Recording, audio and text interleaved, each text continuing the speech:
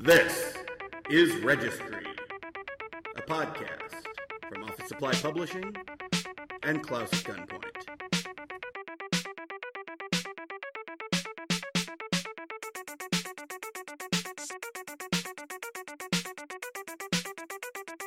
One of the things that isn't a registry notation, as in culturally, historically, aesthetically, that I think needs to be addressed is technically.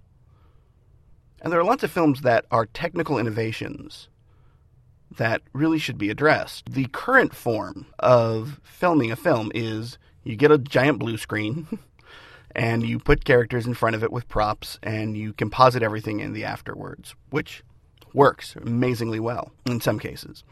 The one that really got the press for being the first to do that was the second set of Star Wars films, Attack of the Clones. Also Sky Captain. But prior to both of those was another film that I think deserves serious consideration.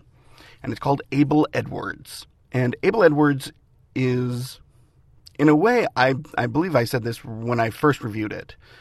Able Edwards is what we would have gotten had Orson Welles had a hard-on for Walt Disney instead of William Randolph Hearst. Story of this over-the-top amusement park owner in space who builds his great joy and then comes crashing down around him. Runs for president even.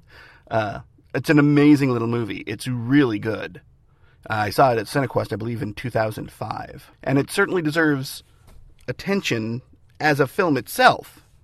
Just as the film, it probably isn't registry worthy, but the technology used to create that film, the methodology using the green screen setting, is hugely important, and it absolutely changed everything. Now, some will argue that we were already obviously headed towards that. I don't quite see it like that. I think that when you look at things like Sky Captain, which I will argue is possibly registry worthy as well, but if you look at films like that and how they move forward, the state of the art in filmmaking, we really should be acknowledging that and making that into an important part of the registry.